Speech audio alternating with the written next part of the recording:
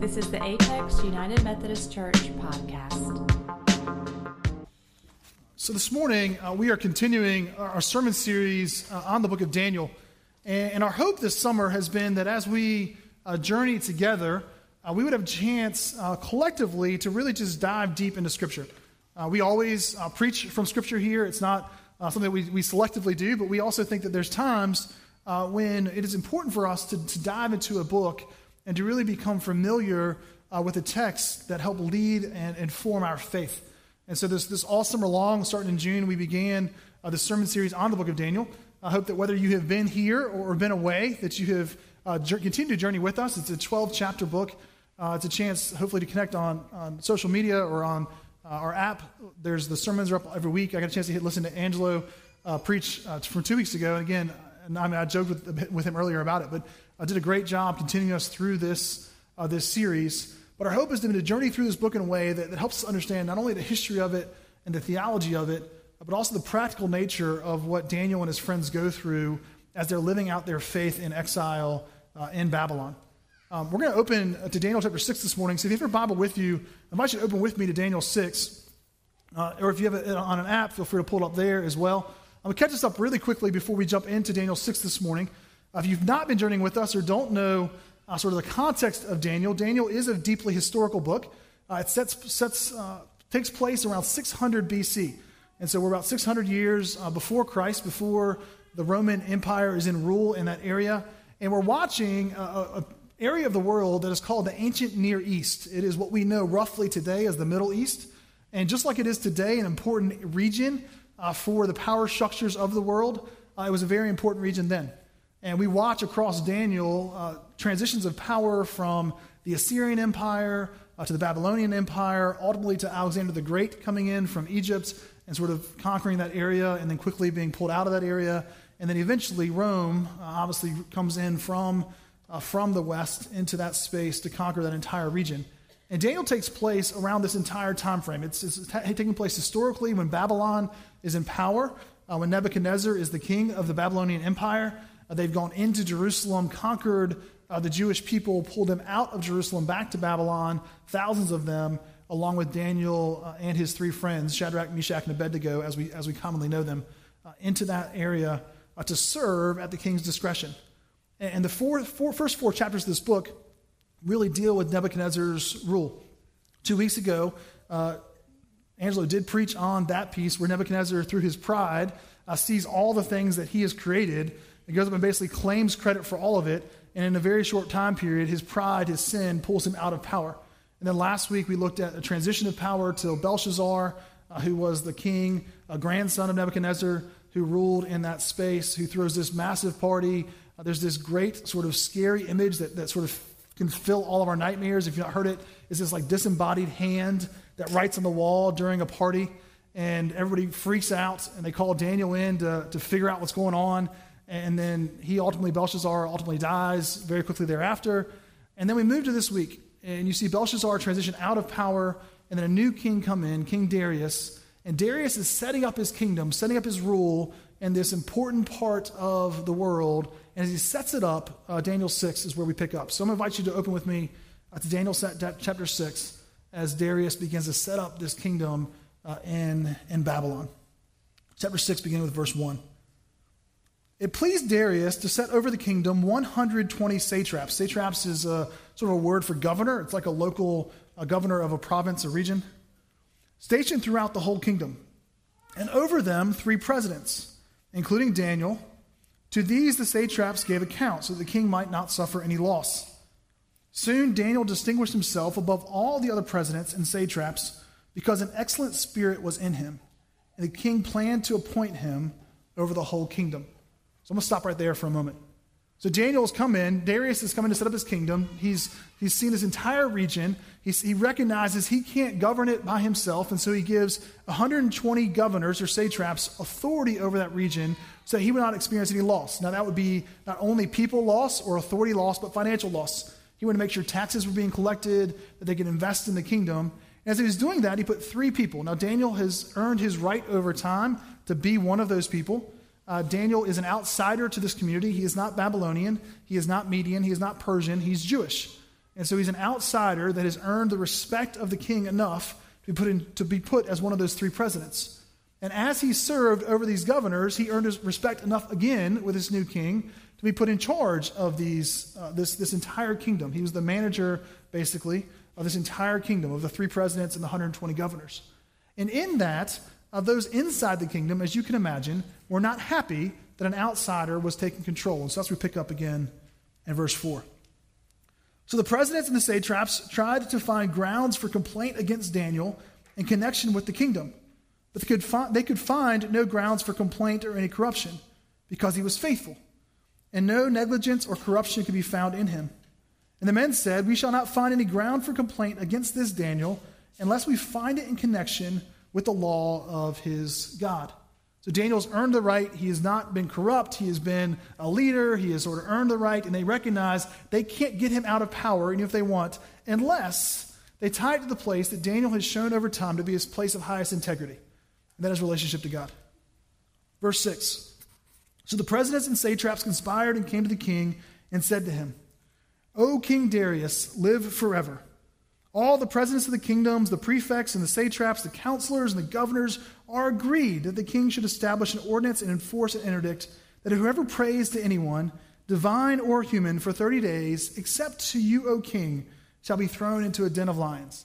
So all of his advisors, all of the people in authority, they come to Darius and they basically say, "Darius, you are amazing. You are so incredible. No one else is as great as you are." And so we would just believe, all of us, that everyone, if they're praying to anyone, should pray to you, because you are better than any god. So that's what we believe. And so we think that that should happen. And if they don't do it, I mean, this has nothing to do with anybody, especially no one named Daniel, right? If they don't do it, I think you should throw those dissenters who clearly don't believe you have any authority into a lion's den, right? So that's what they do. Verse 8. "Now, O king, establish the interdict and sign the document so that it cannot be changed according to the law of the Medes and the Persians, which cannot be revoked." Therefore, King Darius signed the document and the interdict. Verse 10. Although Daniel knew that the document had been signed, he continued to go to his house, which had windows in its upper room open toward Jerusalem, and to get down on his knees and 3 times a day to pray to his God and praise him, just as he had done previously. The conspirators came and found Daniel praying and seeking mercy before his God.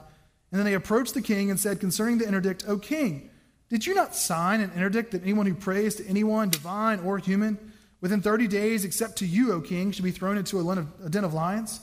The king answered, "The thing stands fast, according to the law of the Medes and Persians, which cannot be revoked." And then they responded to the king, "Daniel, one of the exiles from Judah, one of those foreigners, one of those outsiders who has no rights here, pays no attention to you, O king, or to the interdict you have signed, but he is saying his prayers 3 times a day." When the king heard the charge, he was very much distressed.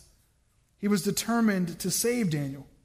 And until the sun went down, he made every effort to rescue him. Again, Darius wanted Daniel in charge. Darius trusted Daniel. Daniel had earned the right to be over all of his kingdom. And so he was distressed that Daniel, the one that he trusted, was going to be thrown into a den of lions. When the conspirators came to the king and said to him, No, O king, that it is the law of the Medes and Persians that no interdict or ordinance the king establishes can be changed. So the king gave the command, and Daniel was brought and thrown into the den of lions. And the king said to Daniel, "May your God, whom you faithfully serve, deliver you." And a stone was brought and laid on the mouth of the den. And the king sealed it with his own signet, with the signet of his lords, so that nothing might be changed concerning Daniel. And the king went to his palace and spent the night fasting, and no food was brought to him, and sleep fled from him. This is the word of God for us, the people of God. Thanks be to God. Many of us know the rest of that story. We know that Daniel was sealed in a lion's den, that God intervenes and seals the mouths of the lions so they do not overtake Daniel, and that the king rushes the next morning after a sleepless night, comes running to the den, orders the rock to be pulled away, and says, "Daniel, did your God save you?" And Daniel comes out preserved by God.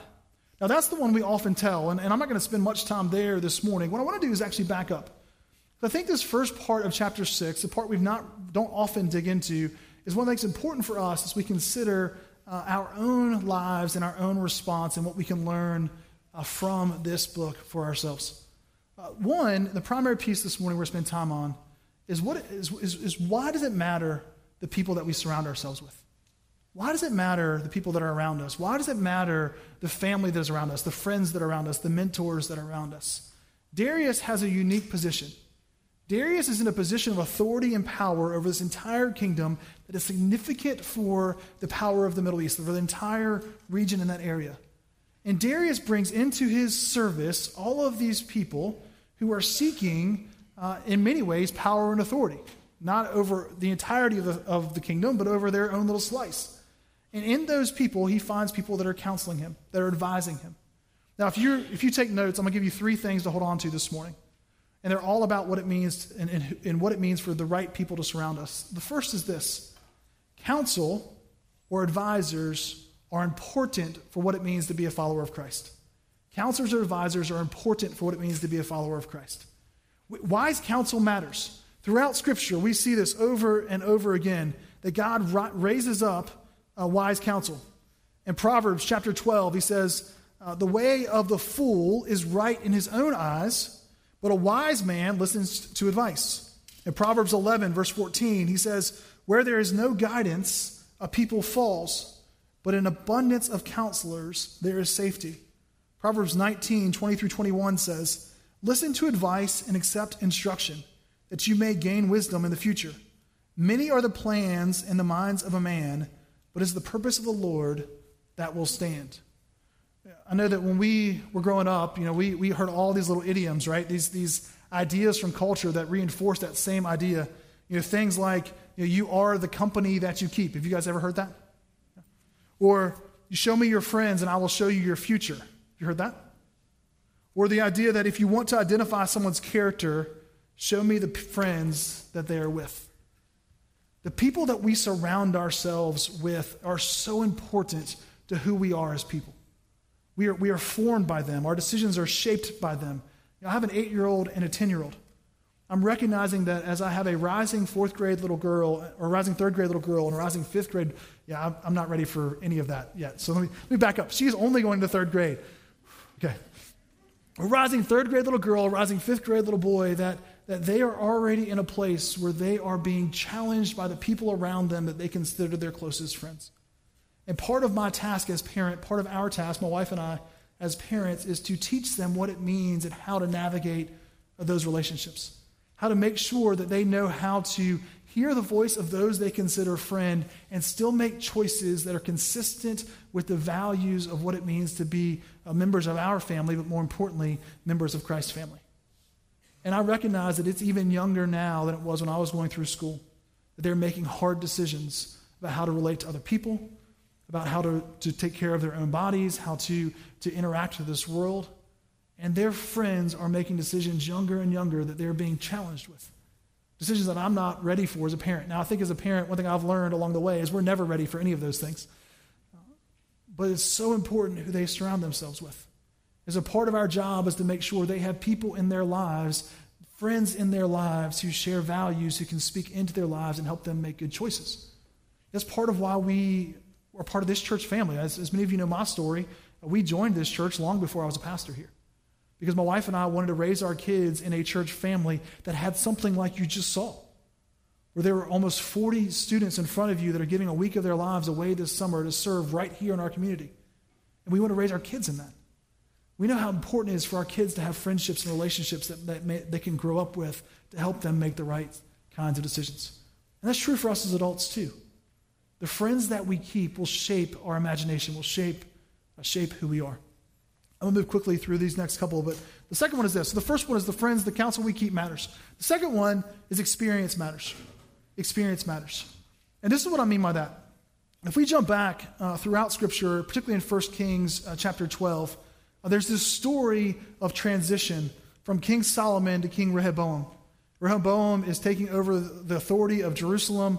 As he's moving in, he brings his closest advisors, as it says in Scripture, the old men around him. And he brings the old men around him and says, well, how would you help me lead this people? What should I do?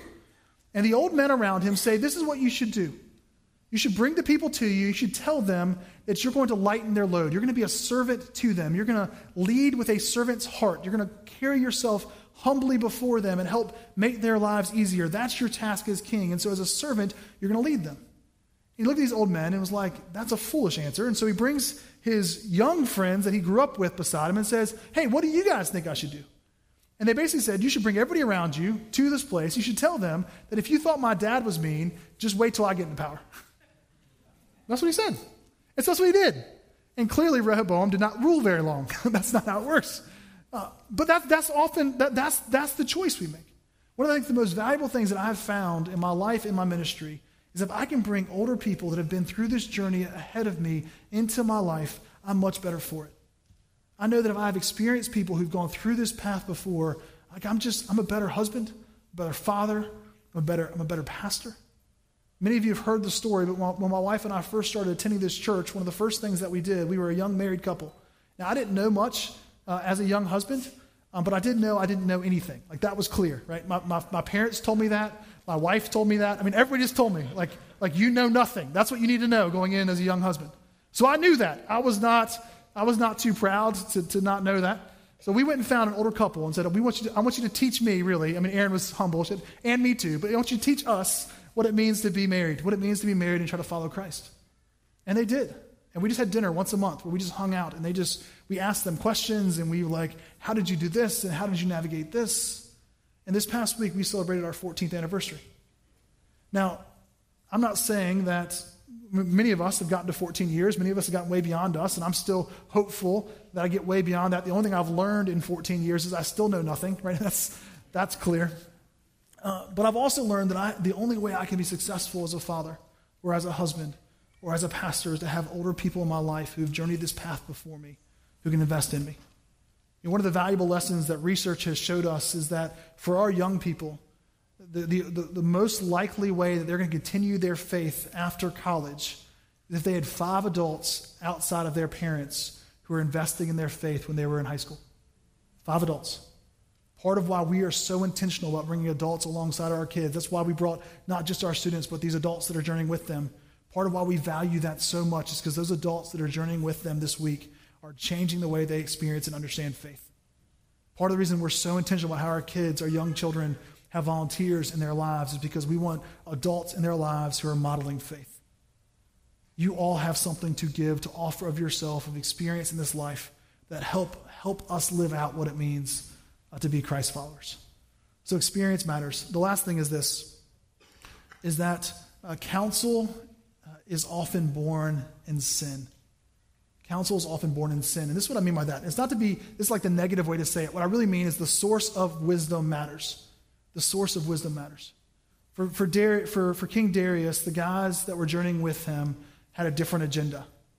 And their agenda was not the kingdom of God. Their agenda was not even for Darius' well-being. Their agenda was for themselves to move into power. Now, whether it was out of jealousy or out of greed or out of pride, they wanted Daniel set aside so they could be in power. The best wisdom we can receive is by people who are rooted in Scripture, who are rooted in God's Word, who are praying for us, who are reading Scripture alongside of us, and are seeking the kingdom of God with us. About 6 weeks ago, we had the privilege to honor the life of one of our pastors, a guy named Glenn Mason. Glenn modeled many things for me. Glenn was one of those guys who was experience for me. He was age and wisdom for me. He was one I looked up to learn what it meant to pray, to what it meant to live life as a pastor. One of the best gifts that Glenn gave me was the rhythm of his life, where he sat and met with 3 other men every Friday for many, many, many years consistently. They could be in Scripture together, be in prayer together, and to counsel one another. We all need that in our lives. We are designed to be in those types of relationships. We are designed to be in that type of community. Without that type of community, we will perish. We will not live fully into God's vision for our lives. So here's my challenge this morning. I would challenge you to ask yourself, who is the company you keep? Who are the friends that you're around? Who are the people you spend the most time with? Who are you surrounding yourself with? And as you surround yourself with those people, are those people shaping you to be the people of God, the men and women of God that God desires you to be? Are they helping you be the best spouses, the best parents, the best children, the best friends, the best models of what it means to be Christ followers. And if not, how are you going to change that? How do you change to make sure that you have people around you that are praying for you, that are in Scripture with you, that are leading alongside of you to figure this thing out? Because this life is messy. It's hard. And we cannot do it. We're not designed to do it without people around us that are shaping us and leading us to become the people God dreams for us to be. I know when that's true for me, I am a better husband. I am a better father. I'm a better pastor. I need those people to shape me, to form me, to help me be the best version that God calls me to be. I'm going to pray for us this morning, and then I think we're going to close with one closing song. Let's pray. Almighty God, you lead us. Your Holy Spirit is present in this place, and you gather us as your people. And we gather as your church. It's not simply to gather in a place like this to sing a few songs and pray a few prayers. When you gather us as your people, you really are leading us to be family together, to be brothers and sisters together, to be community together, to sharpen one another. So that as we sharpen one another, we might know you, and we might live a life worthy of the calling that you offer us. Lord, give us the courage to be that people. Praise in Christ's name. Amen.